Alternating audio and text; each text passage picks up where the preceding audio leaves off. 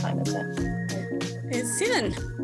All right, we'll start it in that case. So if I click on this broadcasty bit, then we should be... The webinar is now broadcasting. We're now broadcasting. How exciting. I reckon if we just low-key chat for a bit and give everyone a chance to log in 10 minutes. And just watch the intimidating participants counter go up and up. In an entire 5 minutes. Someone has already tweeted me to say that if you click on the go to event thing, it doesn't actually take you to the event, it takes you somewhere completely different, and so you go around in a circle. Well, that's fun. Actively misleading. I'm going to try and get this out of the way somewhere. There's one downside of having this very fancy microphone set up over my, which is really good because I can just kind of in and out. Yeah, I'm a bit jealous of that. It's really fancy. Yeah. It makes me look very professional as well, despite being obviously. Hello, Sean. Hi, Sean. Right, there's people here. Hello, everybody. There's people. Hi. So lovely to see everybody here. It's really lovely to... Oh, hi. Hux is here. Yes, he is, people. So, I guess, hi, you already know who we are. It must be very weird to see our faces. We don't usually even see each other's faces when we're recording. We just... No, we do voice only, because... We do. We're old people who aren't used to all of this video chatting. We have to, I don't know, spend less time doodling or whatever else. Yeah, I don't want anyone to see how much I usually check my phone when I should be paying attention to things. Yeah. So, okay, so what we're going to do, everybody, is the little chat thing. You can say whatever you like in there, I suppose. Yeah, you can just, you can use it to gossip about us or flirt with each other. Yeah, meet a new partner. And then the little Q&A button, which Matty has already put a thing in, which says, can you see mine? To which the answer is yes. So basically the way we're going to do it is me and Janina are going to just have a wee chat, and she's prepared some questions like the professional woman that she is. And like the professional woman that I am, I left them on the notebook behind you. Ready. And I will try not to get too drunk. And Oliver is going to be the voice of the audience.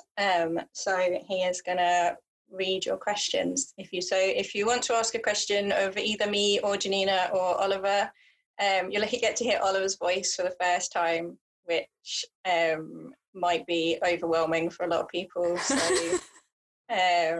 he's bought a microphone especially for this. So we say thank you very much to Oliver for his dedication. And after that, Oliver will ask your questions and we'll do our best to answer them and not be rude. Okay. But yeah, so if you want questions, Q&A, if you want to flirt, chat. Yeah. Is how it happens. And I think we should probably also just because it's like an event, be like, welcome everyone, we're here to celebrate Emma's new book, A Fatal Thing Happened on the Way to the Forum, which is possibly the best history book title that has ever or will ever exist. You know what I found out yesterday?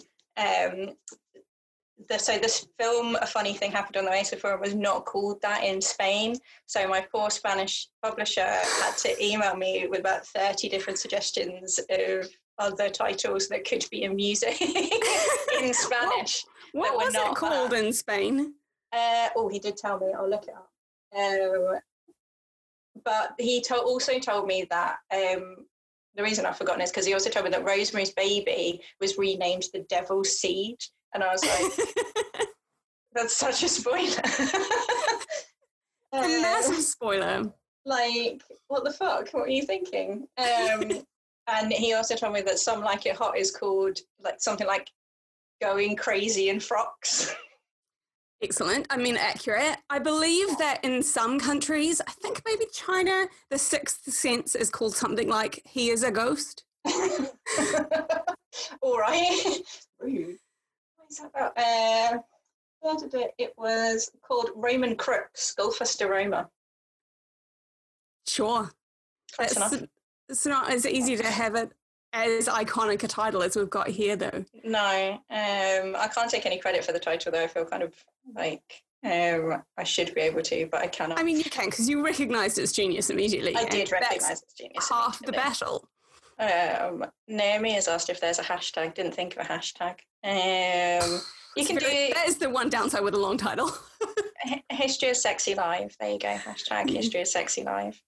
And then, if you wish to chat to one another in a third place, then you can there.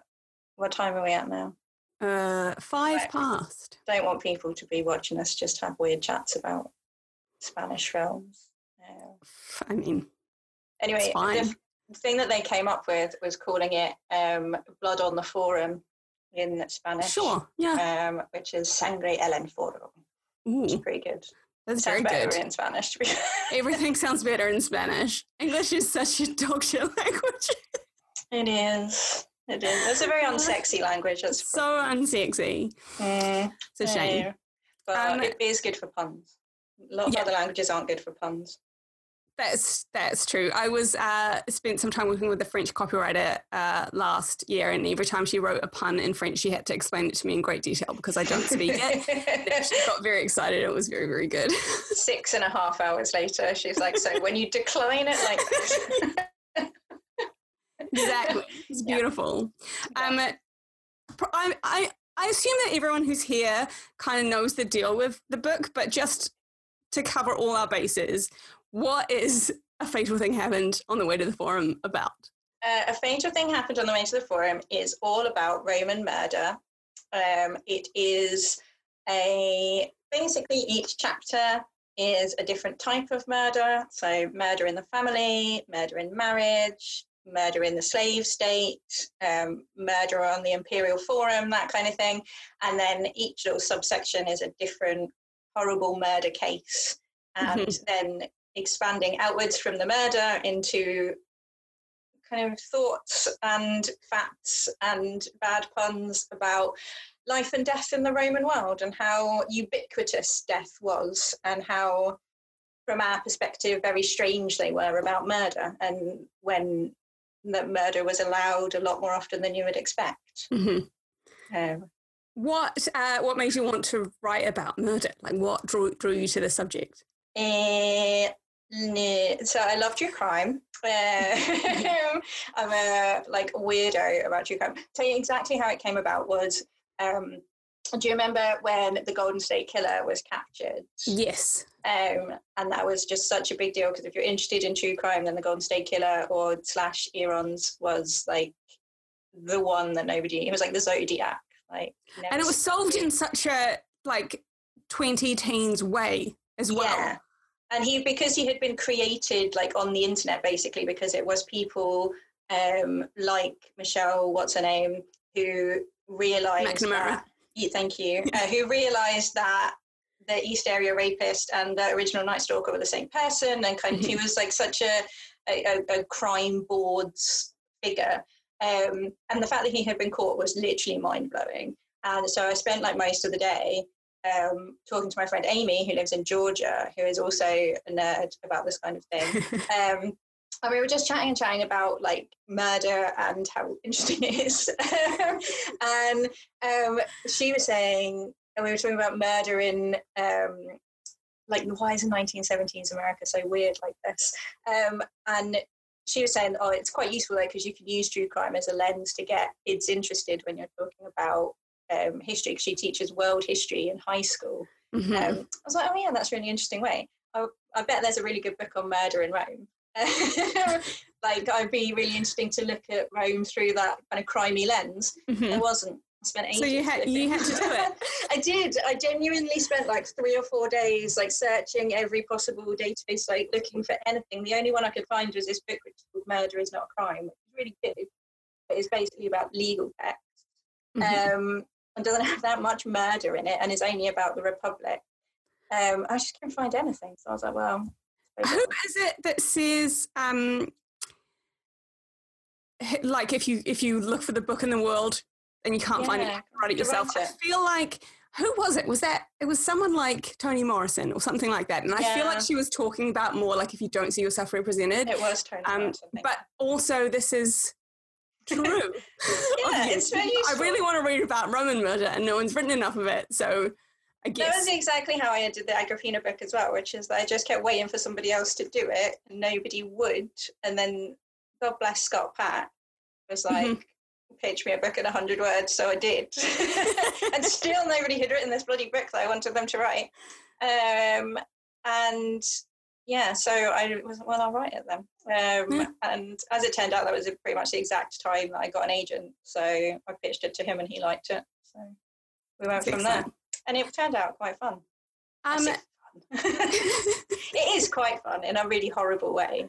It's one of those things where, like, at what point does something stop being horrible and become entertaining? Like, and I don't know the answer, and I'm very conflicted about it. And it's like, it's similar to whenever I go to, you know, the British Museum and I walk through the Egyptian wing, I'm like, at what point does it stop being grave robbing and become archaeology? Because this doesn't seem fine, but also we know so much now. Also, they've been there for 4,000 years. Yeah. I mean, that line is different for everybody. Like, I think it is. I think it's potentially even on an individual level, then on a case-by-case basis. Like, I have quite a high tolerance. Is for, like, what I consider to be horrible and what I consider to be highly entertaining. And the stories that I sometimes tell people, they're a bit like that. You're right. And I think it's because of Chris Morris, because I grew up watching so much Chris Morris and Jam, which what somebody once called me evil for liking. I mean, she was cracking, but that I have quite a high tolerance for horrible. Yeah, I think I do too. The next question that I wanted to ask, which is outlined a bit in the book, is what I've just written down. What murder? Because I feel like, in general, our moral assumptions about murder are that it is when a person kills another person, but that's not entirely the case. Oh no, I've got a whole chapter on that. I did read your book. I thought a wee jaunt through the first chapter might be a good way to. This was the most difficult chapter because I got really bogged down in what is murder. And I feel like if you'd given me another year to work on it, like that chapter probably would have drifted, like been cut entirely. As to like what the basically a person killing a person in legal terms, like in objective terms, is homicide, and then whether you call it murder or not depends on how you feel about it. Essentially, it's entirely contextual. So if I killed you right now, well, if we went on different land masses, then that would be murder because we're both civilians and we are like there's no context in which case in which it can be justified. But if we were at war, for example, if for some reason London and Belfast went to war and there was a legal state of war and we were fighting against each other and I did the exact same act and I stabbed you in the head, then that would be not murder, that's justified. Or if you had been convicted of a crime in a place which has capital punishment and I killed you, then not murder, that's something else. And then you have all of these very complicated legal definitions of what murder is. And in terms of, like, if you are I spent so much time reading American murder law because it's different from state to state. And so it's really so interesting in terms of, like, what counts as first degree murder, what counts as not murder. That chapter... You want it to be as complicated as possible. Yeah, that chapter was so long. It had so many examples in it about, like, I think it's California, like if you are in the vicinity of a murder and you're committing another crime, then you can still be guilty of the murder. So if I was robbing your house and then Jamie killed you and those two things just happened to happen at the same time, then I would still be guilty of the murder, even though I didn't do anything. Okay. Interesting. I hope that doesn't happen. I really hope not. And I apologise that you're my, like, victim at all times. Or there's like other states have this thing where you can be found guilty of first-degree murder if you supplied somebody with drugs and then they died of an overdose, even though it doesn't fulfill any of the criteria of murder, really, because you didn't intend to kill them in any way. Yeah. But that's on drug problems. So if I and you overdosed on them, even though I wasn't there or involved, even if it was 6 months later, I would be guilty of murdering you. But that never happened in any other state. So it's like all completely contextual what murder is. So I decided to make it mega broad in the book and just be like, look, if one person stabbed another person and it looks dodgy to me, I've decided because it is even as complicated as it is to look at the legal definitions of murder and not murder and manslaughter and first and second degree whatever. Now it's even more complicated to look at what was what counted as murder in ancient Rome when they had completely different ideas about humanity than we do today. And indeed law, because they didn't really have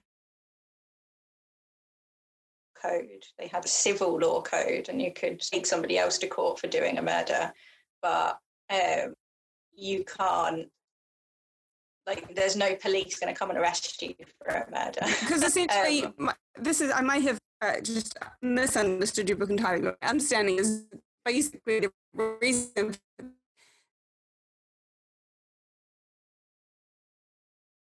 they care about anything that impacts them as a governing and they're body. not really a state until, like, as we would recognise it, and they're just not interested in the personal lives of people for the most part.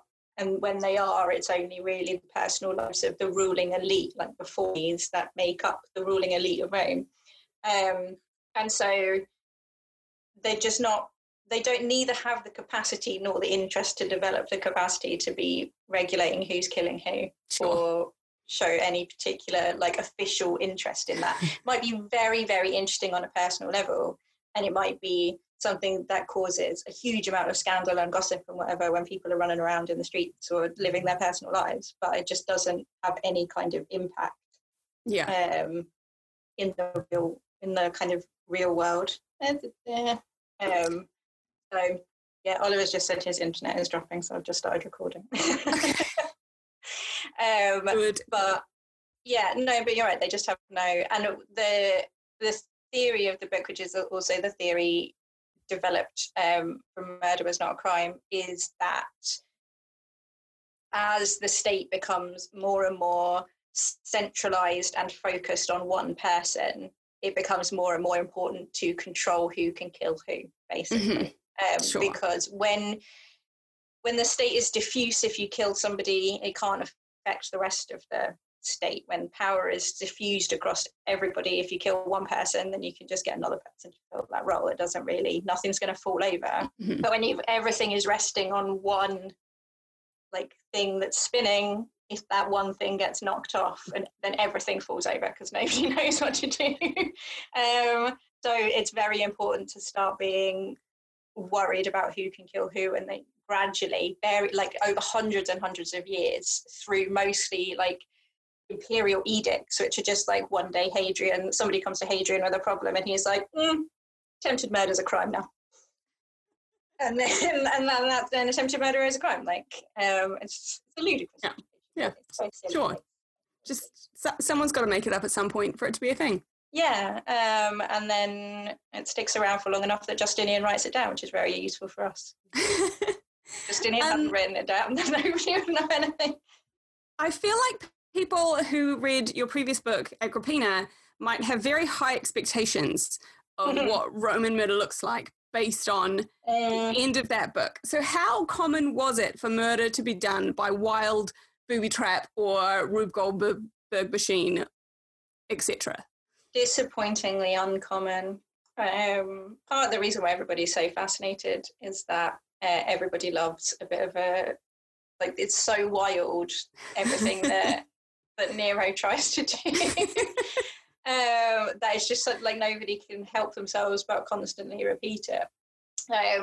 But there are not that many that are wild, ludicrous situations. It's mostly poisonings and stabbings, to be honest. Sure. I mean, I guess that is one of the most people easier don't.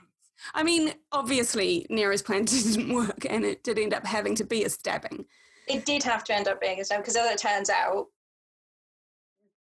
even when you've got the entire state on your side and you're a very rich man and you've got a collapsing boat, if you don't know that your mum can swim, it doesn't help. Yeah, you do want to do a bit of research. Basic research. When we hear accounts of murders like that, they're like Agrippina's, and if people have listened to Rex Factor, there's a Scottish king who died by means of a wildly ingenious but also very unlikely statue situation. I love that statue. It's amazing. Booby trap by statue.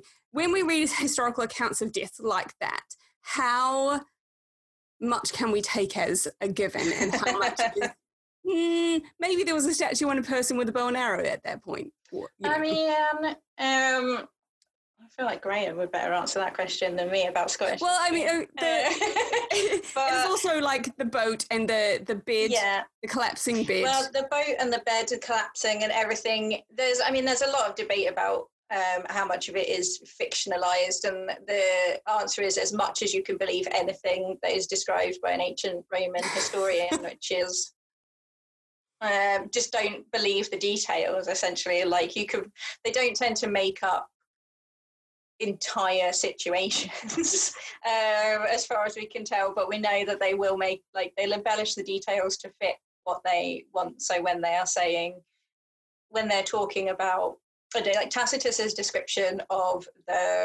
Agrippina on the boat, for example, is extremely detailed and full of imagery, and is, it's a very beautiful piece of writing because it's got all this kind of slow, languid language while she's getting on the boat and then floating across the river, and then all of a sudden it becomes very exciting when it falls apart and the thing falls down and knocks someone over. It doesn't really make a lot of sense, but it's very evocative. And it is because Roman history is a literary form rather than any kind of sense of objective reportage. And there's Graham, Kenneth II. Kenneth II.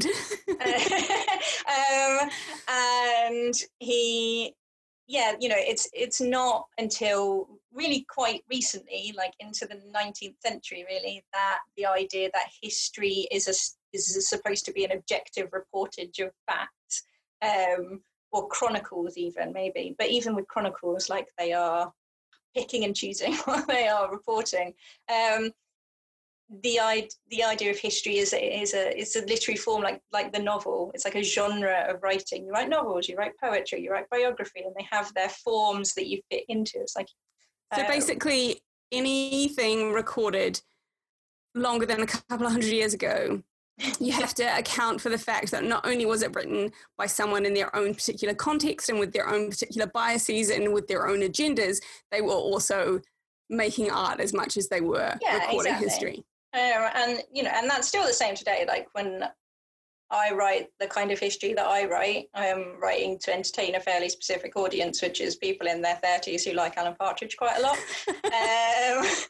And when, like, I know James Holland writes, he's writing to entertain people who really fucking love the war for some reason. And we both are picking and choosing what we include because we have our audience in mind and how we present the information. This feels like something like a crucial absence from education in history. It is. Because historiography would be so much more useful than learning dates. So much more useful. No one ever told me that sources could be wrong or lying or just trying to sound beautiful as much as they were informing. No one told me that at high school, and no one told me that at university, and I feel like it's important. It is important. I think that I don't know, this is my second glass of champagne, but when I rule the world, we'll teach historiography instead of dates, and then you can go off and learn dates on your own. I approve. I think that would be very, very good for everyone involved. Yeah. There are a lot of murders in this book, and some of them are kind of grim. I found while reading this book that there are some types of murder that even a distance of 2,000 years cannot make them anything other than heartbreaking and depressing. Yeah. So we won't get into those, but of the ones that aren't so depressing, did you have a favorite? Was there a favorite fun murder? A favourite fun murder. I really like. Trying to think of a way to phrase it without making it sound like I like well approve of murdering your wife. I enjoy I very much enjoy Tacitus's telling of the murder of Apronia by her husband. She's the woman he gets thrown out of the window. And the only reason that Tacitus tells it is because there's massive scandal, and Tiberius, who's the emperor at the time, gets involved because Apronia's dad is this extremely famous general. And Apronius' husband is like, must have just fallen out of the window while I was asleep. What a mystery. And Apronius' dad's like, no, she didn't. She's not a fucking idiot. So he goes to Tiberius and says, look, mate, do something about this. Tiberius is presumably confused as to why he's been asked to be involved in this, but he does. And he is a really interesting guy because he seems to be kind of insatiably curious about stuff. And he loves collecting things, and he'll always go and look at something if someone tells him that's interesting. So there's a thing about him being the world's first paleontologist, because anytime anyone brought him a giant bone, he would go and have a look at it. He fucking loved them. But obviously they're dinosaur bones like that people are bringing him. But they didn't know about dinosaurs, so they think they're giant bones. Which is reasonable. Yeah, perfectly reasonable. But anyway, so he decides, he gets interested, and Apronius' husband is not making much sense with his, like, oh, she must have just fallen out of the window story. So Tiberius goes and has a look at the crime scene. Like, he goes around to look and see. He has a wee Poirot. Yeah, he has a wee Poirot moment and tries to deduce. And Tiberius says that you can see evidence of force and resistance, which suggests that there was a struggle as he was trying to get her out of the window, and that nobody bothered to tidy it up. Just left the bureau knocked over and all this broken like perfume bottles on the ground. Yeah, and then nobody thought, should probably tidy that up a bit. And so his telling of that story is really funny. It ends up with Apronius' husband killing himself because his grandmother, who is this very famous woman, sends him a dagger in the post and is like, just clean shame on the family. You could stop it by dying immediately. That would be lovely. So that one's a really good kind of story to tell. It's like the one and only time that he goes and, like, anyone investigates a murder, if you know what I mean. Like, nobody's really investigating anything or bringing up evidence. Or which I guess is why they didn't bother to tidy up their fight scene. Yeah, just would never occur to them that Tiberius, the great Emperor Tiberius, son of the deified Augustus, would nip round for a look. Yeah. Which is a fair thing. So I quite like that one. There's another one that I really like that's in a court case, which is in Valerius Maximus, who wrote this story called Memorable Words and Deeds, which is just like a list of interesting things that he gave to Tiberius, actually, which is a story of two men who are pulled up in front of the front of a court, and they are accused of murdering their father. And they're accused of murdering him because which is like the only type of murder that Romans really don't. They only care about, they come in. This is where they draw the line. Yeah. So somebody like comes in to wake them up in the morning. And for some reason, the three of them share a room. So the dad and all the brothers who are adults and apparently elite and rich, like they all share a room, whatever. So he comes in to find on one side of the room the bloody, beaten to death body of the patriarch, and on the other side of the room the two brothers fast asleep. No one else has entered or exited the room, and they swear it wasn't them. It's a kind of classic locked room mystery. Who could it be? Except that there were people in there. Except there were people in the room, and they swear it wasn't them. And their reasoning is just, they must have slept through it. But they get let off because the judge says no man could kill his father and then go to sleep afterwards. It would be physically impossible. Because it would be such a travesty against the gods that going to sleep afterwards would be literally impossible. So they let him off, which means that they accept the possibility that someone else came in, beat their father to death without them noticing, and then left again. And then they've got no interest in finding out who actually did do it. They're only interested in whether these two did it. And they can't wrap their heads around the idea that could be possible. So they didn't. So the end, they get away with it. Sure, yeah, fair. It's great. And there's all kinds of the legal logic and like the moral logic of the Roman courts I just find so fascinating, because it's just the exact opposite of what you would expect from I mean, it does feel a little bit like everything that happens, they're just making it up as they go along. They're just like, oh, I've never heard of this before. What do? Pretty much, yeah. And there's no, just whatever praetor happens to be there at the time is just like, doesn't seem likely to me that I could beat my father to death and then we could all go home. So I guess it's physically impossible. Nobody could have done it. I did find it interesting that murder turns out to be one of the only areas in which we have a fairly decent-ish amount of information about people who are not important men. Because of the tombstones. Because of tombstones. It made me feel so sometimes when someone gets murdered, their family puts a tombstone up that describes the entire murder and who did it. And it makes me feel like we are underusing our own in the modern era. All we put is like beloved father and son or whatever. Yeah, but you could dates. Make it significantly bigger and put a detailed description of your murder on there. Yeah, or even, I mean, it doesn't even have to be a murder, just however you died, just write a wee short story about it. Some of the tombstones in the Latin world are very useful because obviously you have to have enough money to be able to afford a big tombstone and to be able to write all those words on it. But they do quite like sharing information on them and having it, because they're all out like along the side of the main roads, basically going in and out of the city. So people can stop and read them as they're going past, and you can tell people what you want. And especially a lot of those are from the provinces in Italy and the Mediterranean. So you can see what terrible murders happened in like Croatia in the 3rd century when a 10-year-old girl was beaten to death for her jewelry and her parents decided to put it on a tombstone, or some guy was mugged and didn't survive on his way to Pretoria or something. It's great. Yeah, it's handy. Good record keeping. It is. It's very useful. And that was quite good for when I was doing the murder by magic, because Romans believe very strongly in magic and consider it to be just a very important part of life.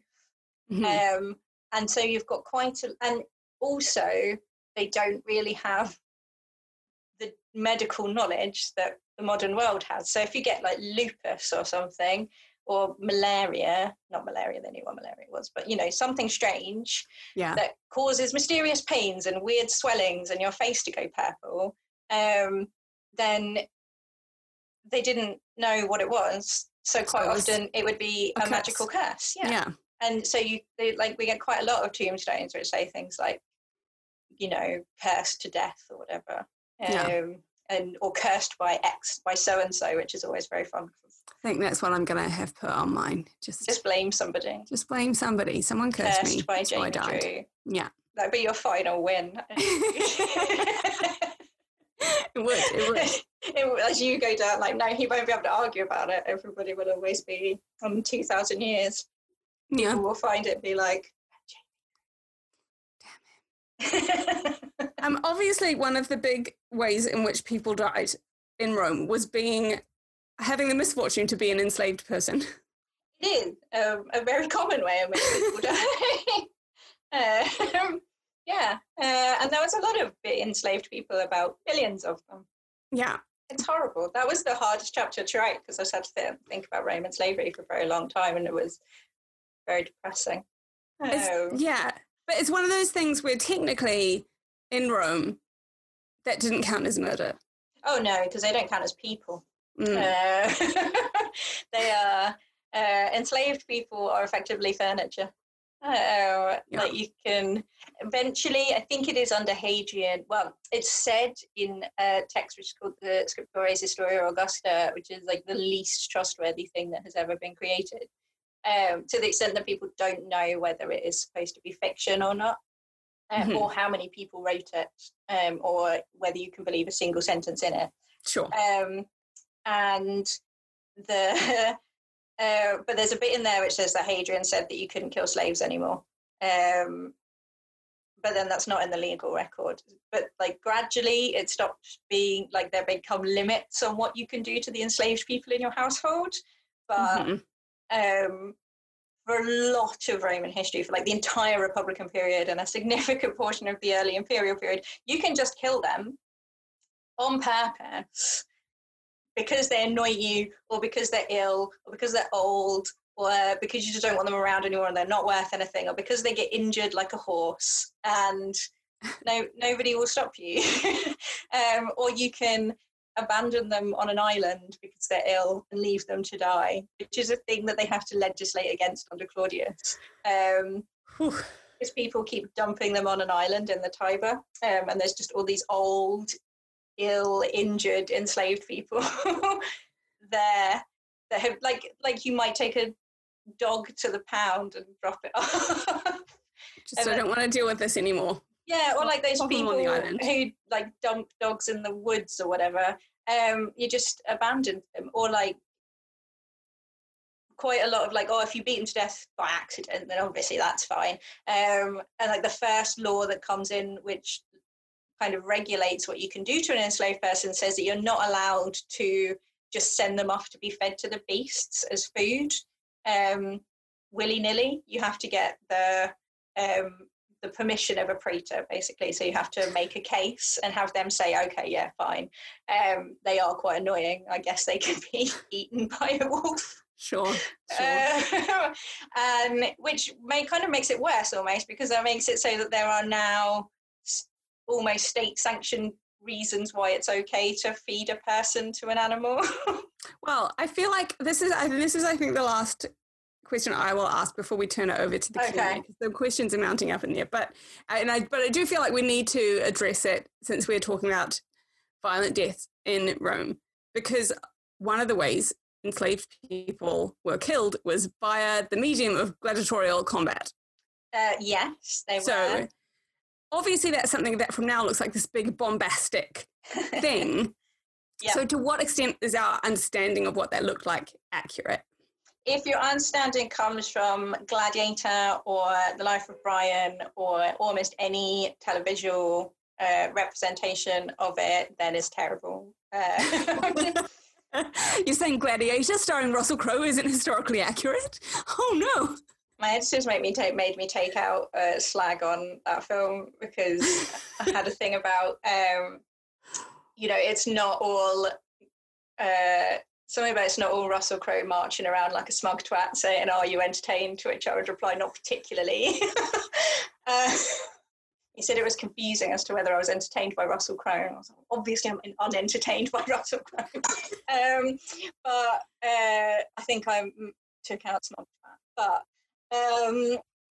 the image that you get from that is always that someone has been sent in against like 5 guys to be murdered, essentially, like to be executed, or as a small guy against a big guy, or there's like someone's at a disadvantage. But really it's a sport about fighting, and the idea is that it's supposed to be like in one-on-one combat, which is like the highest form of it. It's supposed to be 2 of the finest, most trained, most perfect fighters in their form fighting for dominance. And one of them might die at the end.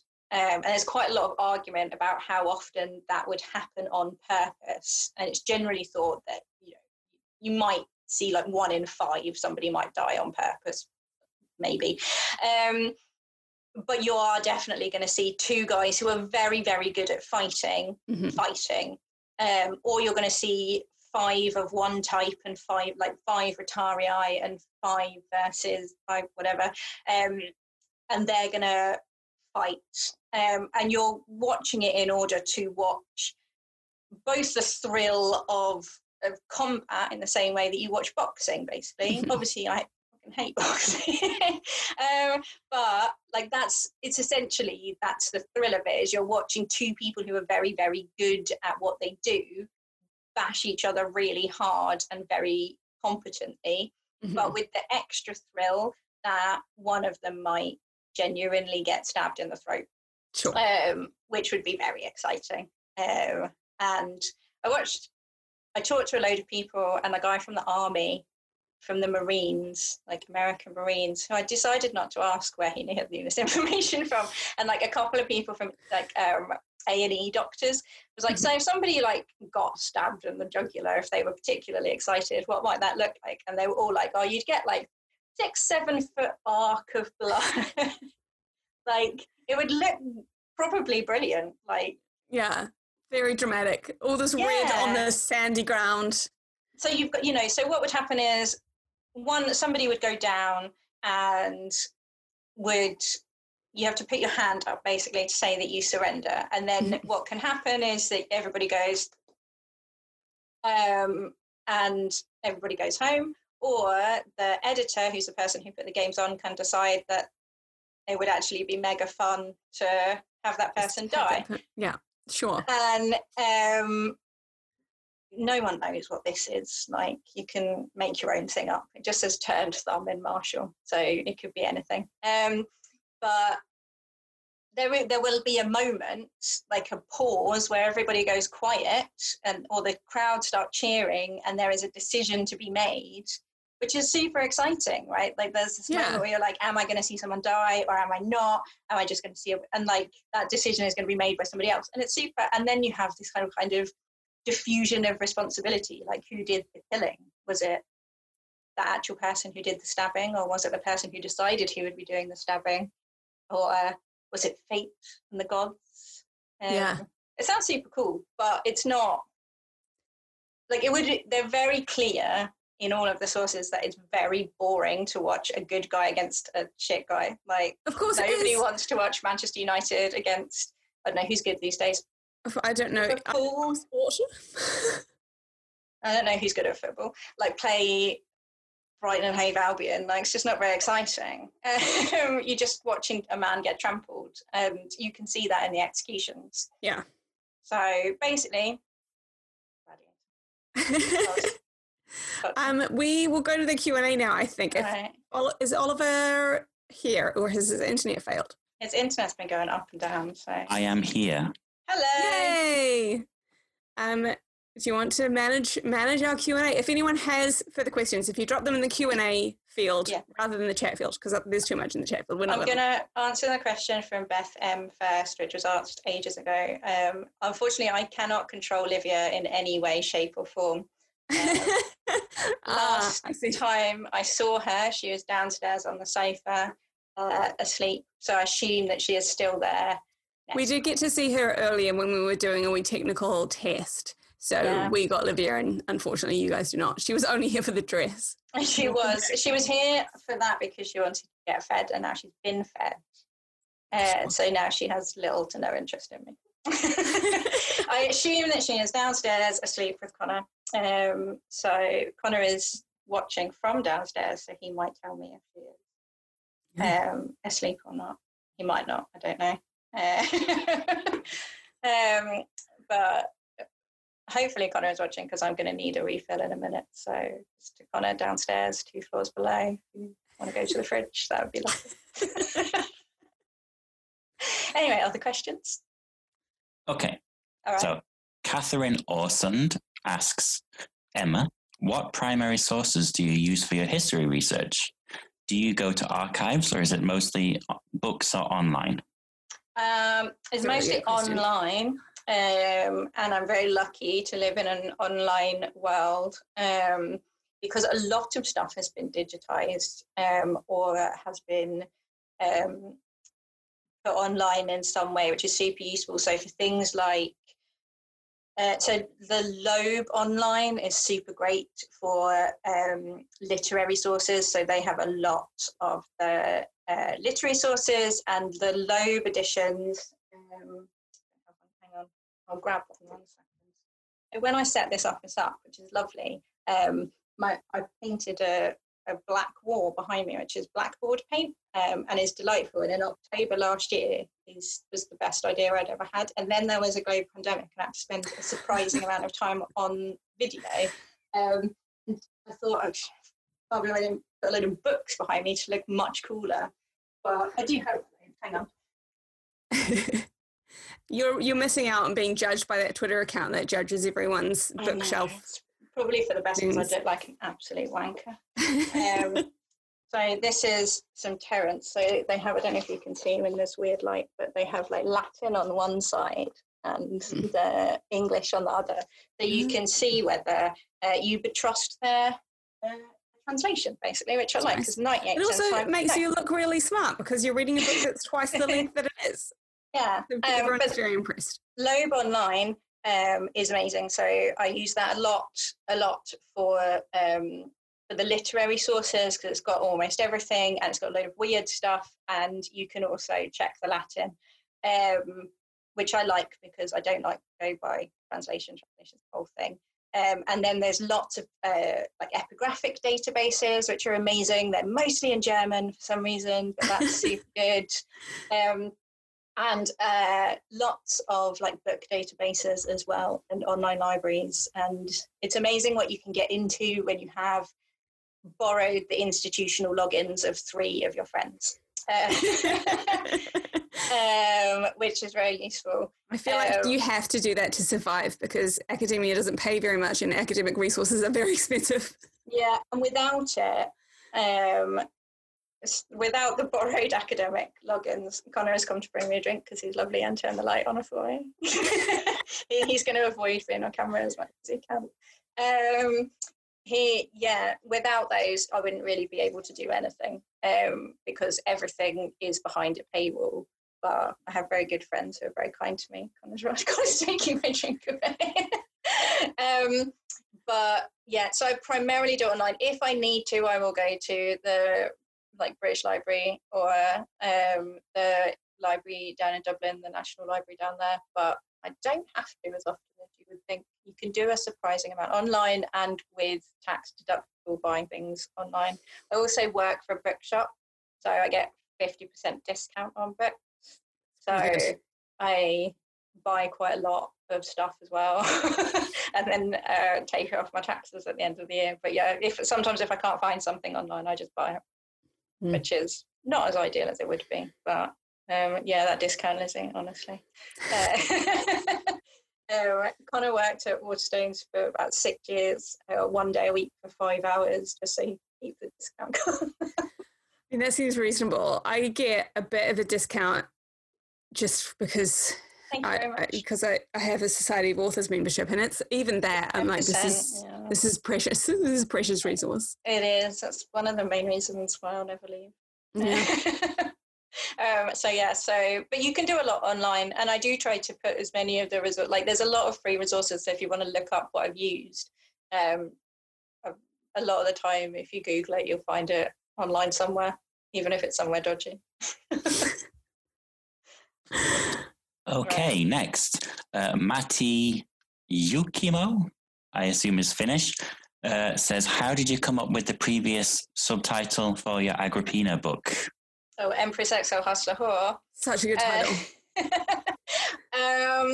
I honestly just came up with it. It just kind of popped into my head. And when I was doing a proposal for Scarp, because it rolls off the tongue really nicely, and assumed at some point that somebody would make me change it.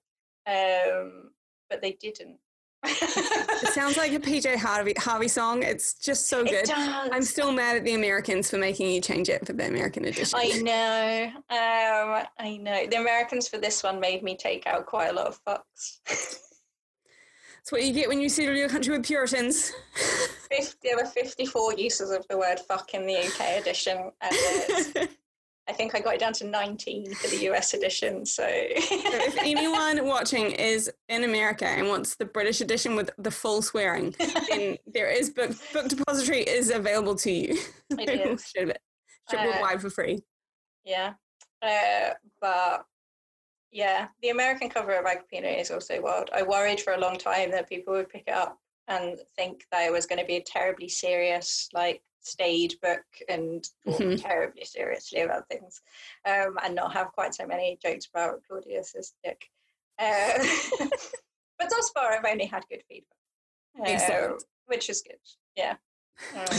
Okay. Adam Sariche, please tell me if that's wrong, says, is that a giant champagne glass or some excellent forced perspective? It is quite a big champagne glass, actually. Like, it's about the size of my hand. So it's a mixture of both, I would say. Okay, and next, Michael Kwan asks, Rome didn't have what we would consider as a police force. Were there any officials who had the task of investigating murder? No. They had a kind of enslaved, in the imperial era, like a kind of peacekeeping force, but not to do with prosecution, more like beating up other people who are causing trouble. But investigation was just never a part of, it was up to,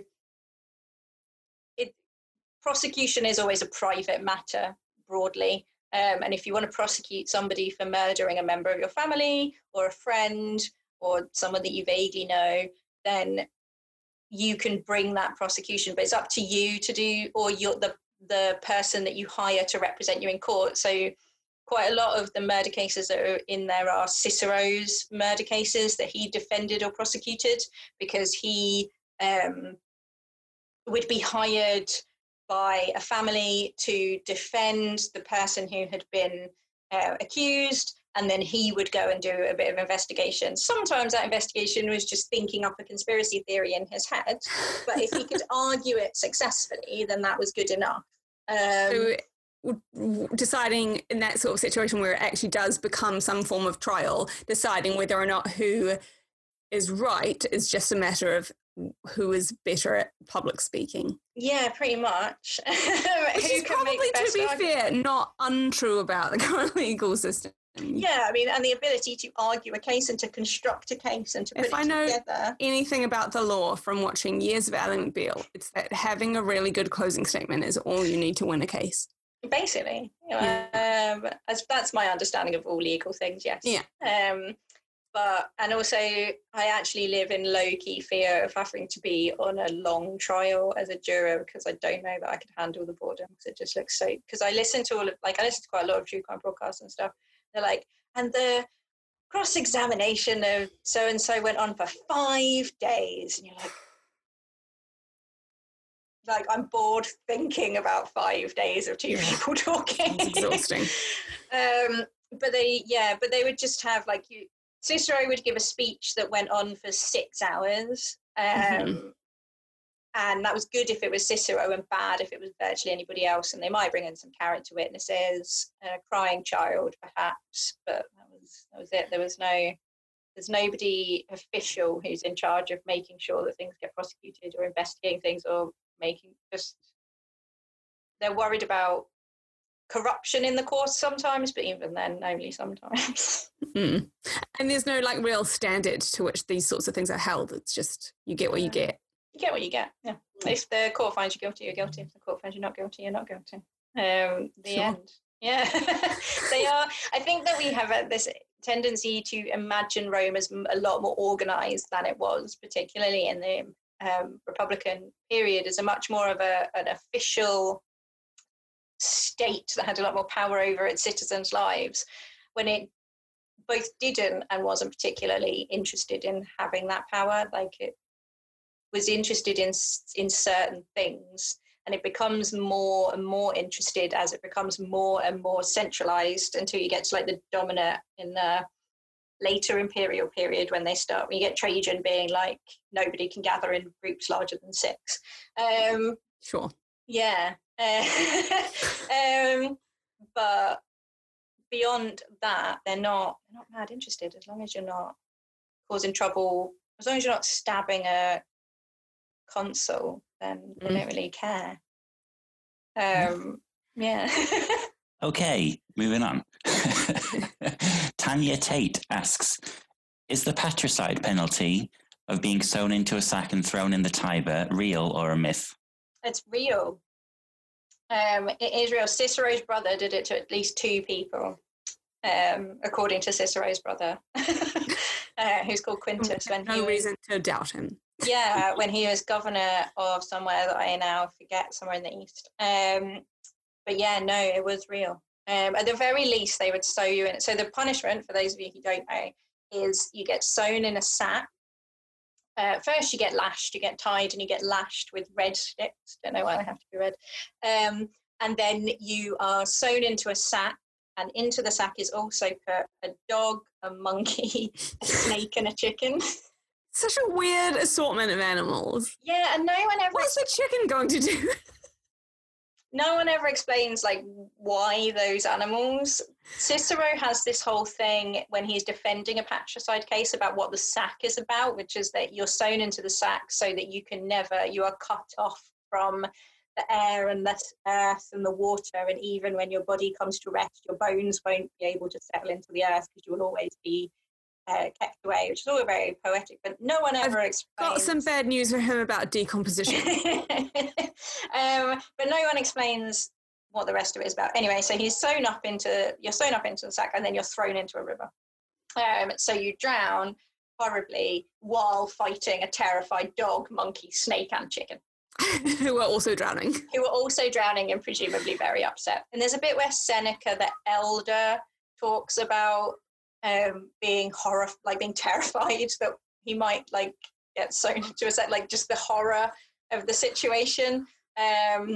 But it's probably, were I to be generous, I'd say you were probably more likely to just be sewn into the sack and flung into the sea, because getting hold of the other things was probably not that easy. It doesn't seem like it would be worth the trouble. You are going to drown. Like, and regardless, getting a monkey, like, you've got to go to North Africa, you've got to get the monkey, you've got to bring it back, you've got to put it in the sack. Like, that's an investment. This is exactly. Like, that's an expensive thing to throw into the sack. Yeah. But potentially a couple of people were sewn in with the full component of animals. But I suspect that most of them were sewn in and the river and drowned horribly, or with 1 to 4 of those animals. But yeah, it is real. It is definitely a thing that happened to people. God knows how they came up with it. But a fever dream is my only guess. They're strange people. Yeah, and there's quite a lot of descriptions of the horror of it. Like, it's supposed to be, like, it's not something that the Romans took lightly. Like, they genuinely thought that it was appalling. And there's quite a lot of, whenever it pops up, it is in a kind of like, can you believe that we would ever, like, this is a punishment that is beyond appalling to the Romans, because the crime was beyond appalling. So it's not like they did it for funsies. Not like throwing people to beasts. That was great art. But this is just to be appropriate to the crime. Yeah, exactly. This was a terrible thing. Having someone get raped to death by a bull, that's a Saturday. Throwing someone into the Tiber in a sack, very serious. Okay. Graham Duke asks, regarding it not being a crime to kill a slave, were there any notable cases where there were serious consequences to a highly favoured slave being killed? For example, one who had an important role for a prominent general or politician. There are not, no. The only one where there's like what might be considered consequences is and this is in the book, is that there is a case that Cicero is prosecuting of a guy called Panurgus, who is an enslaved guy who's been bought by 2 people who are pals, so that they buy him cheap, and then their plan is to train him up as an actor so that he'll be worth more. And then once he's trained up and kind of makes a name for himself, they'll be able to sell him. So, which is apparently a classic money-making scheme. But a third party murders Panurgus over who knows what. And the case goes to court because the third party says that he should only have to pay the amount that the 2 originally paid for him, because that's what he was worth as compensation. And they argue that he should pay what Panurgus would be worth were they to sell him today, having had all of his acting training. Mm-hmm. So it's less of a conversation about murdering a person and more about, like, if I bought these shoes and then made them unique in some way, and then you spilt wine on them, like, do you have to pay me the amount that I paid for the shoes or the amount that I would make if I sold the shoes? Yeah. It's not about the life of a person. Which is one of the points at which writing about ancient death gets a bit grim, because it is still a bit too real, because there are a lot of parallels to the slave trade in which we are all complicit by virtue of being white. Yeah. And you know, the three of us, I don't know if everyone watching is white, obviously, but Roman slavery is just ubiquitous, like it's everywhere. The whole economy and the whole empire rests upon it. It cannot exist without slavery. Everything that comes into Rome that allows Rome to exist comes in because the mines and salt mines and the fields are full of enslaved people, and thousands and thousands of them everywhere, and they are also in everybody's house, like hundreds of them. At one point, like when you see the numbers that some of the very, very rich people kind of have, like there's one case where a guy is murdered by an enslaved member of his household, and he has 400 people in this one house. And he owns more than one house, so he has more. But the rule at the time is if one enslaved person murders the master, everybody is crucified. And so 400 people are crucified, men, women, and children.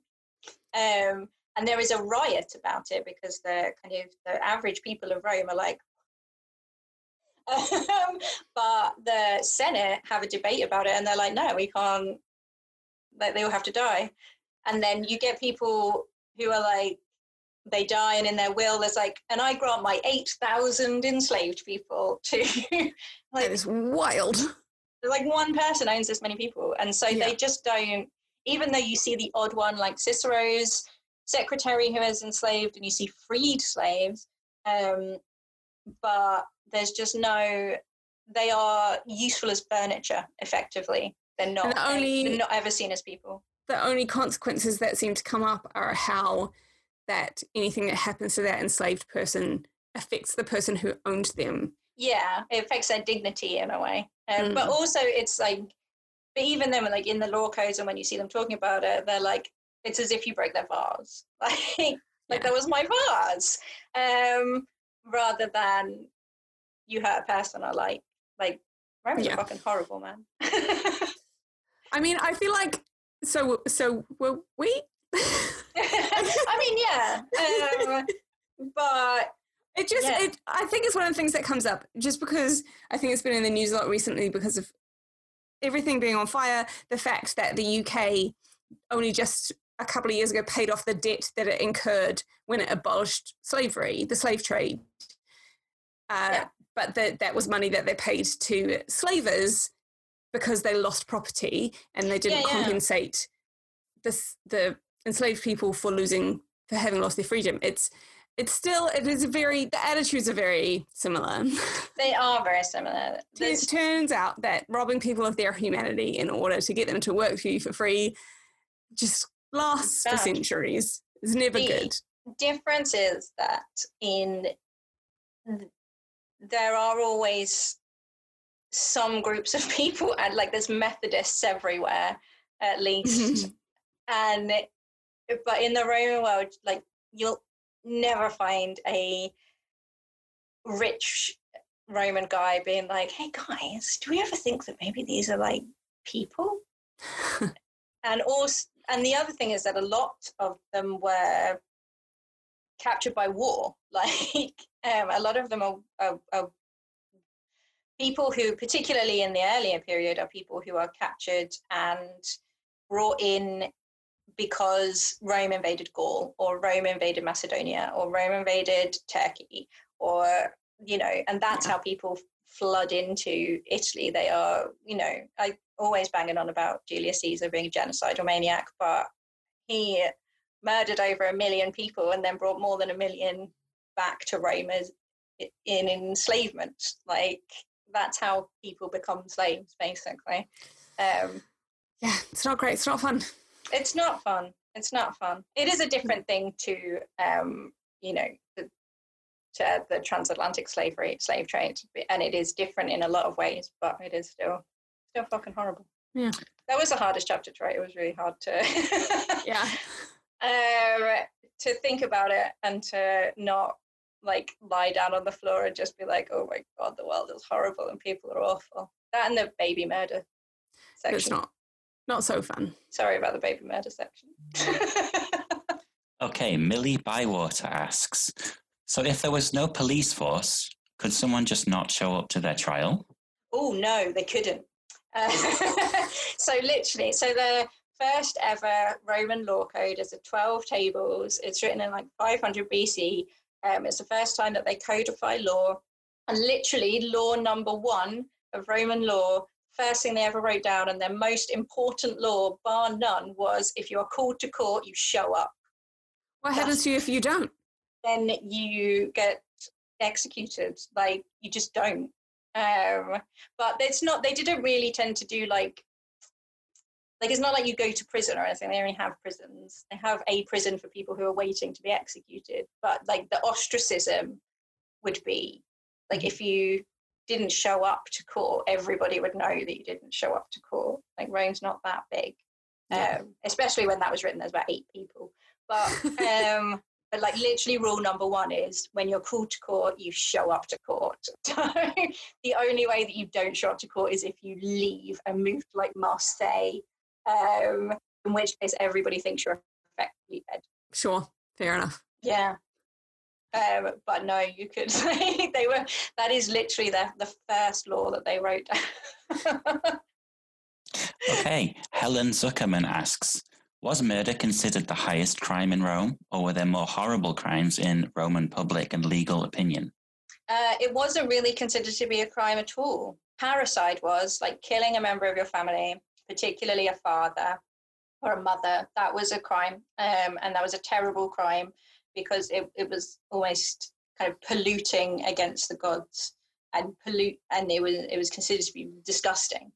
But murder itself was not really considered to not a crime in the way that you would like in the way that we would think of it, and it wasn't even necessarily illegal, because what they have a lot of is revenge killings. So revenge and honor killings are surprisingly common in Rome. And one of the most interesting things, I just wrote there's a thing in this month's History Today that I wrote about this. So there's 2 really interesting cases whereby someone is brought to court by their family. They're always a woman, because they have murdered a member of their family. So the most famous one, which is in 3 or 4 sources, is this woman in Smyrna, which is in Turkey, who is brought before Dolabella, who's the governor, because she has murdered her husband and her son, and she poisoned them. And there's another case, which is a bit earlier, with a woman who's brought before the court in Rome because she's murdered her mother. She beat her mother to death. And in both cases, the defendant says, look, yeah, I did do it, but I did it because they murdered my children. So in the first case, the husband and son murdered her son from a previous marriage, presumably in order to not have to split the inheritance. Mm-hmm. And in the other case, the mother had poisoned her own grandchildren for reasons unknown. Just, it says out of spite. Sure.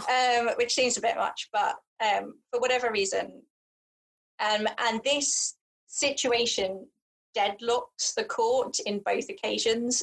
Like, it means that it just cannot go either way, because she cannot be, so the woman in Smyrna cannot be guilty of murder because what she has done is enact revenge.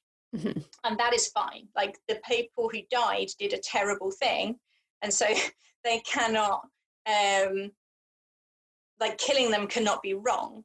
But equally, she murdered a member of her family, and that cannot be right. So just a classic paradox. Yeah, exactly. And so Valerius Maximus, who writes about this, says, you know, you can't go either way. You can't say that one killing was wrong unless you say that the other killing was right, but neither. And so in the Women of Smyrna, bumps the case to the Areopagus in Athens, which is this very, very ancient court which meets on this rock at the bottom of the Acropolis. It's a horrible rock. I've sat on it many times. It's very uncomfortable. But they meet there, and they're this very ancient, near mythological god. They're the court that supposedly was kind of brought into force in order to decide whether Orestes should be prosecuted for murdering his mother after she murdered his father. And they, so he bumps it to the Areopagus so that he doesn't have to make a decision. But the Areopagus is made up of like Greek businessmen and politicians who are ruled by Romans, so they can't really go against the Romans, so they can't make a decision. So what they do is go, look, we'll think about it for a while, come back in 100 years, and then everybody goes home. Perfect.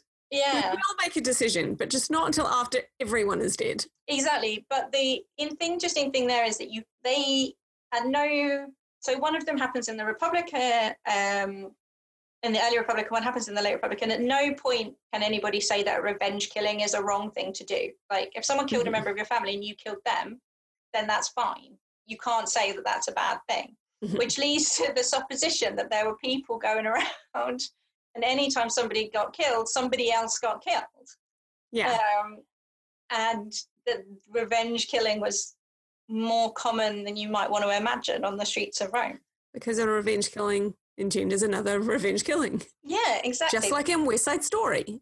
There's a story, which is one of my favourite stories, from a much, like a non-Roman source called Gregory of Tours, who wrote under the Merovingian kings of Gaul, who writes a story of revenge killing is going back and forth in this French town that ends up with only one member of each family standing.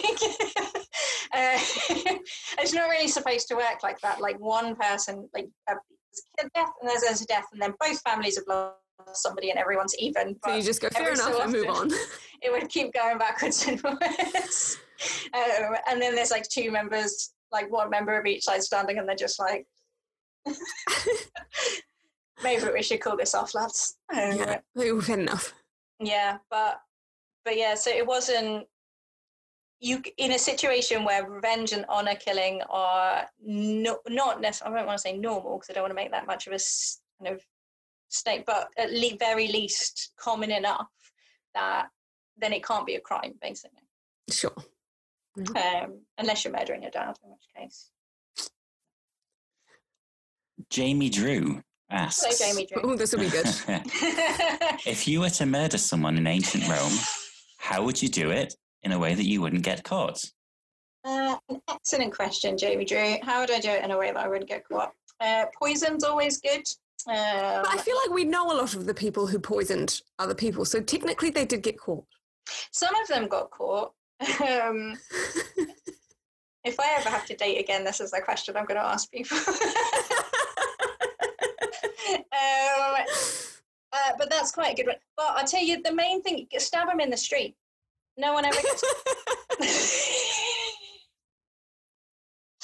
Like, no one... People will assume it's bandits, especially if you get them on a street outside of the city. It's not like there's lighting, and no one ever really gets caught, unless you are a bandit who is kind of gets famous for murdering loads of people or for becoming a problem in a specific area.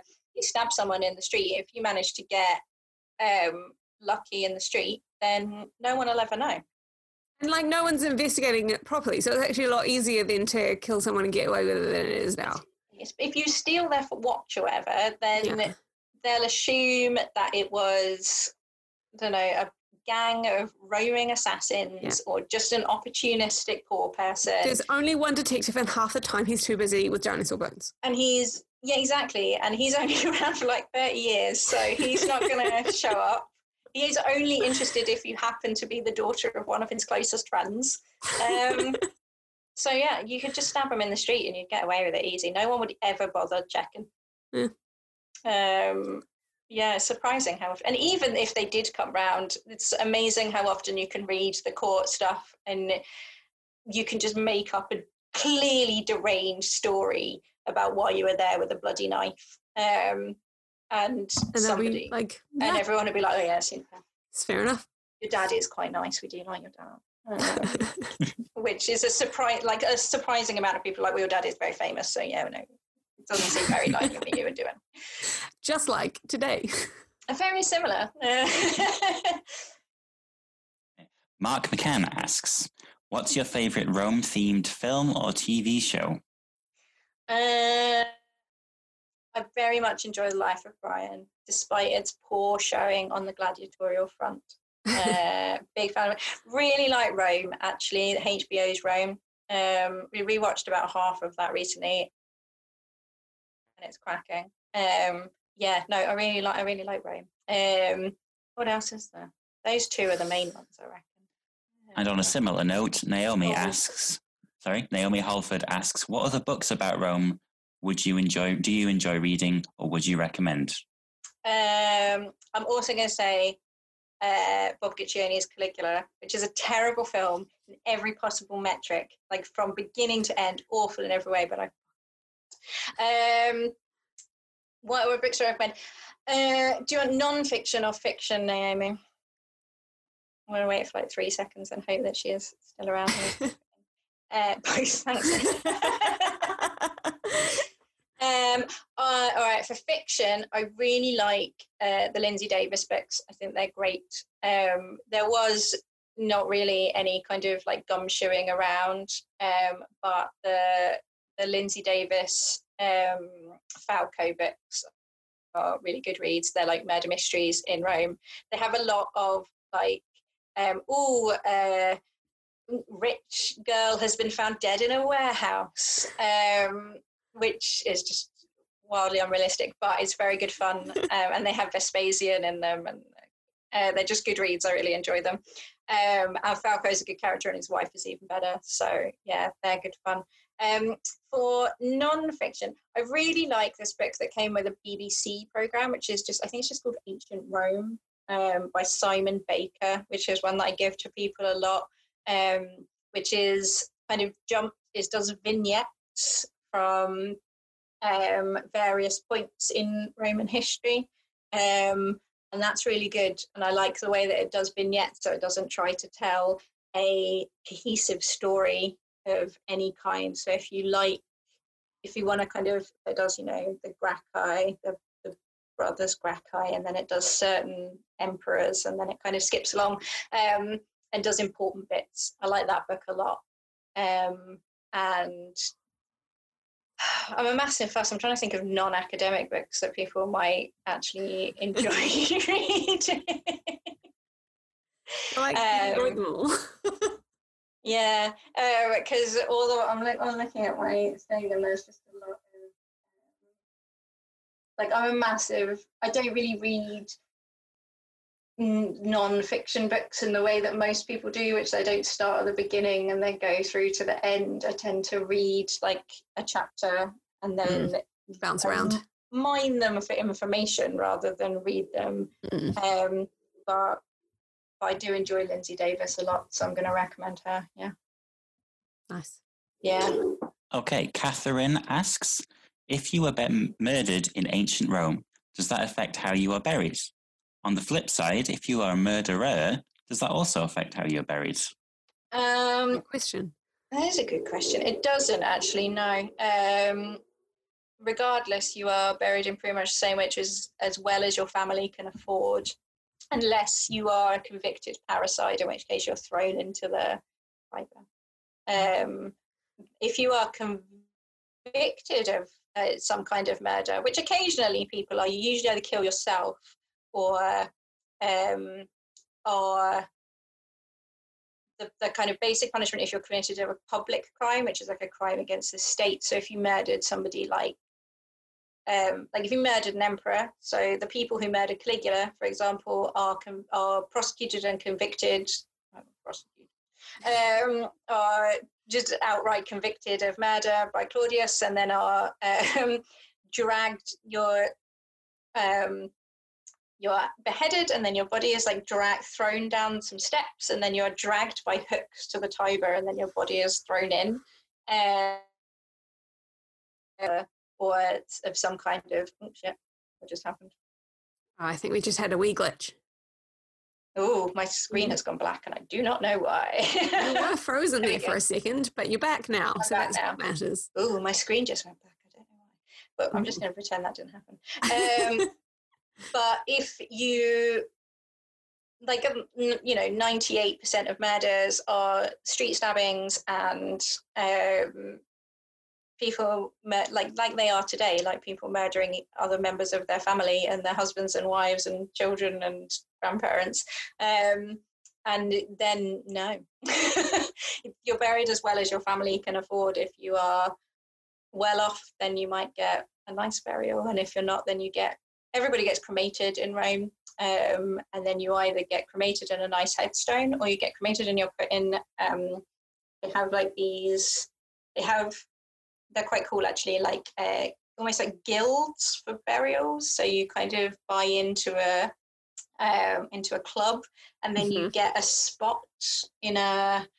I can't remember what the Latin word for it is, but they're like round rooms with little cubicles in them, and in each cubicle goes a little pot of ashes. And you buy, and you pay into it, and you get put in an urn, and then you get put in the little cubicle, and then you get a little plaque that says what your name is, and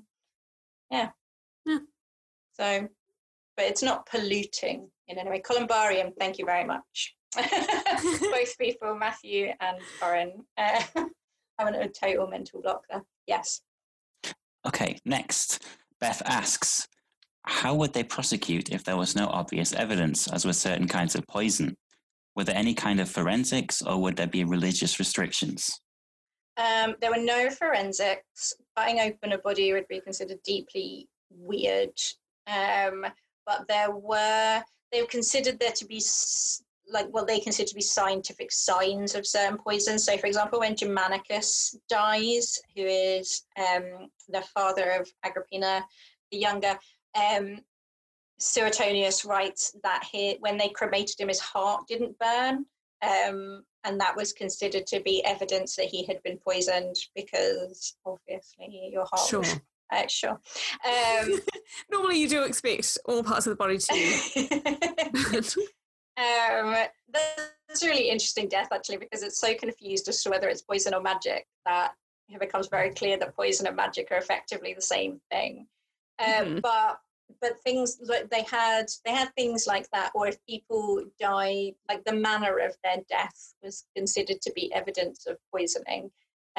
Or of magical interference. And I'm pretty sure that 90% of the time it was dying of something that they just didn't know existed. Which was probably most things. It was most things, because they believe very strongly in humours. Yeah. Which is obvious nonsense, but they were very keen on the four humours stuff.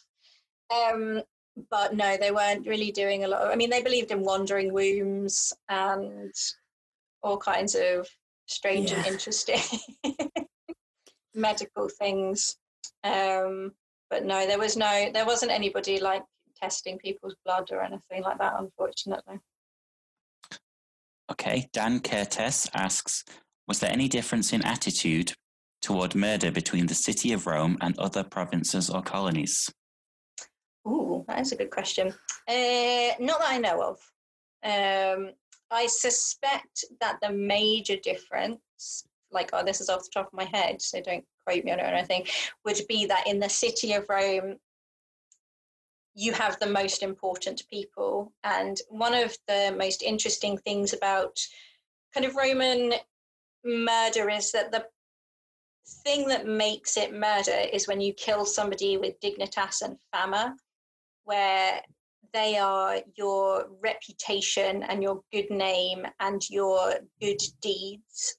So if you are a consul or a praetor or something along those lines, or a tribune, then you have dignitas and fama, and killing that person is a crime or is something which is very important because you have violated those two things rather than taken a life.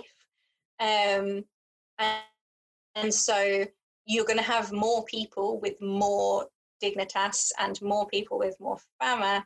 And so it's going to be more important if you hurt those people, unless you happen to also have loads and loads of, like, if you're a consul and you kill another former consul, then there's a bit of Mark Antony chases a tribune around the forum with a knife trying to kill him, which is less well known in popular culture than you'd think, because it's a cracking story. And then he has to hide in a bookshop and lock the door behind him in order to hide from Mark Antony, which is great. But if he had managed to kill him, or there's a thing where a guy called Fimbra attempts to kill somebody at a funeral, tries to kill Pontifex Maximus. And if those had been successful, then that would be an issue because both people had dignitas and both people had fama. But if in the provinces you're going to have less people who have empire significant dignitas, if you see what I mean. Is it likely that the areas that were conquered by Rome and brought into the empire, your everyday man on the ground probably just went, unless they were taken as enslaved people or put to work in a specific way for the empire, would they basically have kind of continued on? It's going to depend where you are. If you're in anywhere that ends up being a Roman city or a Roman settlement of any kind, then your life is probably going to change, because Romans were quite proactive in terms of what's used to be called, is less called these days, Romanization, in terms of importing their culture into that city. So if you live in, trying to think of an example, if you live in Marseille or something, then which becomes a very important Roman point, or if you live in any cities which become settlements, then your life's going to change quite a lot, because you're going to have suddenly a huge amount of building projects, a huge amount of Roman temples to Roman gods, a huge amount of they're going to have a governor who's going to come and hang out every so often with his entire family and his entire retinue, and Roman officials are going to come in, and then you have the Decurium, who were this Council of 10, which is local government, who then report up. And if you live rurally, then maybe less so, until somebody comes knocking on your door looking for taxes, which they definitely will. But if you're in any kind of city or any kind of large settlement, then it's probably going to change a fair amount. And there's always the threat, even if it doesn't, that somebody could drag you in front of that the Roman systems could become a problem for you. It's almost 8:30, so I think we should do maybe just one more question. And then okay. Is it 8:30 already? It's almost, it's 8:28. Time flies. Okay. Time does fly. It does. Sabrina Schwartz asks, Emma, do you already have a new idea for a book? Maybe.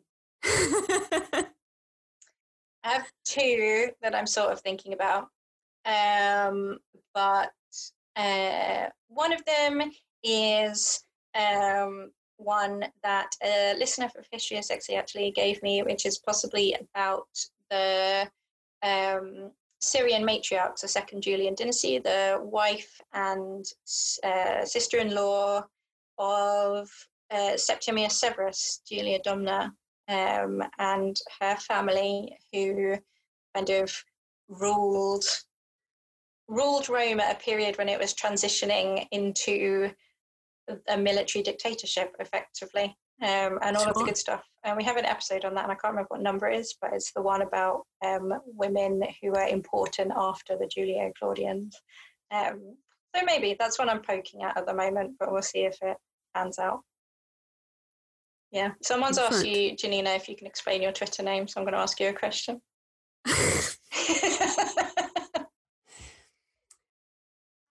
J9 and if is because years and years ago now, back in 2012, maybe even 2000, it must have been 2012, I wrote a little one-act play about a girl and someone who was possibly some sort of magical being and possibly completely imaginary, that was called Human and If. So that is where it comes from. I named my Twitter name after my own work, which feels like a really douchey thing to do, but I really liked the title, and it will probably never see the light of day in any real form. So it is all my social media handles on everything instead. One day you'll become monstrously famous, and then after you die, they'll publish everything you ever wrote, like that is the most terrifying thought of all time. I was talking to someone today, as a writer here in Belfast called Emma Devlin, about the worst possible scenario of having your stuff published after your death, and I've decided that the worst possible scenario is that you are completely unknown and unpublished during your lifetime, but then discovered 10 years after you die, and everything is published, all your unfinished drafts, all of your notes, all of your DMs, all of your WhatsApp group chats and people do PhDs on your DMs. I get enough anxiety about, and Hux, who just commented, is going to understand this. I get enough anxiety about people selling on proofs, which are the people who don't work in publishing. Proofs are like the mock-up of your book before it's in its final form. So it's like your final draft, but not the complete version. And sometimes people sell them at charity shops and stuff, which is not really cricket. And I get paranoid enough about that. I cannot handle someone just finds a random notebook, which is, 90% bullshit, and then puts it on the market. Not that I'm ever going to be famous enough for that to be a profitable endeavor, but just on the off chance, it's horrifying. No. I put it in if I ever make a will, all it will say is I forbid anyone publishing anything after my death. See, I always think this, but then I think that when Virgil died, the Aeneid was unfinished. The Aeneid, as we have it, is an unfinished first draft. And he made Augustus swear that he would burn it when he died, and Augustus published it. And now everybody studies it. The Aeneid, and maybe Virgil is looking down from whatever the afterlife is and thinking, oh, this is horrible. Yeah, oh my God, the sentence is so terrible. So yeah, a lot of people saying Terry Pratchett had his entire hard drive bulldozed when he died. He wasn't even can't take them off the server once. Just need to a kill switch that you have to log into every day to stop it erasing everything. So then you don't even think about it once you die. I think it's the only safe way, because otherwise you end up like Sylvia Plath with your shopping lists being published and analysed by dreadful people. Yeah. Which is... Yeah. Sorry, Hux. I don't, for some reason, that this is what my brain thought of today, the worst possible scenario for a writer would be that. It's just horrifying. Mm-hmm. No one needs those unfinished weird essay drafts that everybody wrote. Exactly. You worked hard on those bee poems, and he's there being that's the clunkiest sentence that I've ever written. Curse Augustus. But then you also have situations where Prince puts Nothing Compares to You as a B-side on his side project, and then it becomes mega famous because of Sinead O'Connor, and maybe he was fuck, I should have released it as a single myself. Maybe. Or maybe he's I don't know why people like that. It's clearly rubbish. Maybe. He was actually really angry about that. I think he sued it, didn't he? Didn't he sue her? He sues everybody. Didn't Prince sue his own fans for having fan sites? I say didn't. He definitely did. He really gets a fan. Like when the internet first started and people started having like GeoCities fan sites, he sued loads of his own fans for setting up fan sites. Oh, that's not what you want to do, Prince. Yeah, just before it became a Jehovah's Witness. Bless him. Anyway, R.I.P. On that note, thank you everybody for coming to listen to me talk. Yeah, if you haven't already, buy a copy. Very, very good. I started reading it. Emma sent me an e-copy a few weeks ago, and I literally was like reading it in bed and just like shaking the whole bed with laughter. So definitely read it. That's better than me the other week when I was reading Piranesi by Susanna Clarke in bed and crying so much that I was shaking the bed, and Connor was like, what's happening?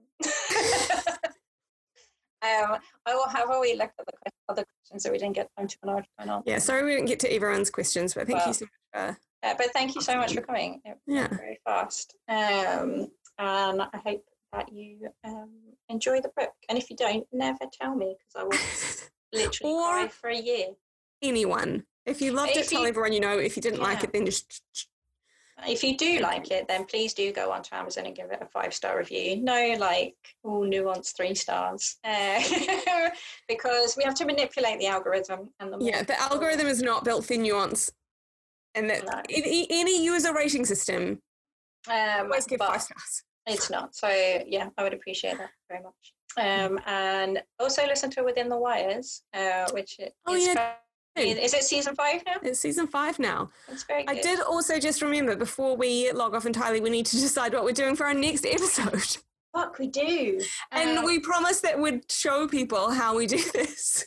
All right, this is literally how we do this. So I'm going to open up the document. Sorry about my very loud keyboard.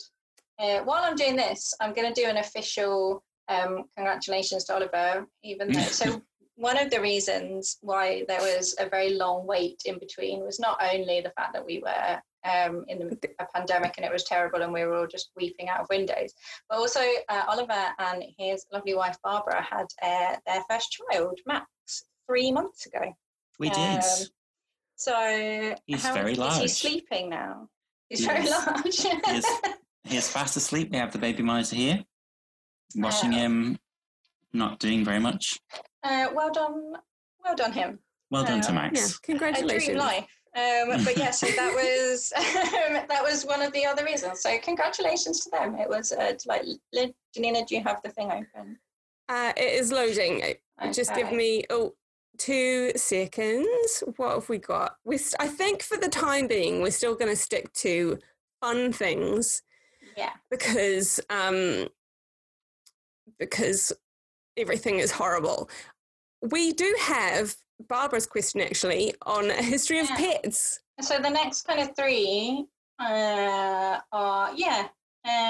birth control, pets, and cleanliness. Let's do pets. Let's do pets. So our next episode will be a history of pets. Hooray. There we go. For Barbara. Yeah. She asked that question over a year ago, and now we get there. Hooray. So what happens is people ask questions, and then about once every 3 weeks or so, I go through and comb all of the ways that people can contact us and put it in a file, and then we look at like the ones that are coming up, and we choose our favourite. But we do get to all of them eventually. It's about a year wait at the moment, but only because we have a 6 months break every so often. Which we'll try not to do quite so often going forward.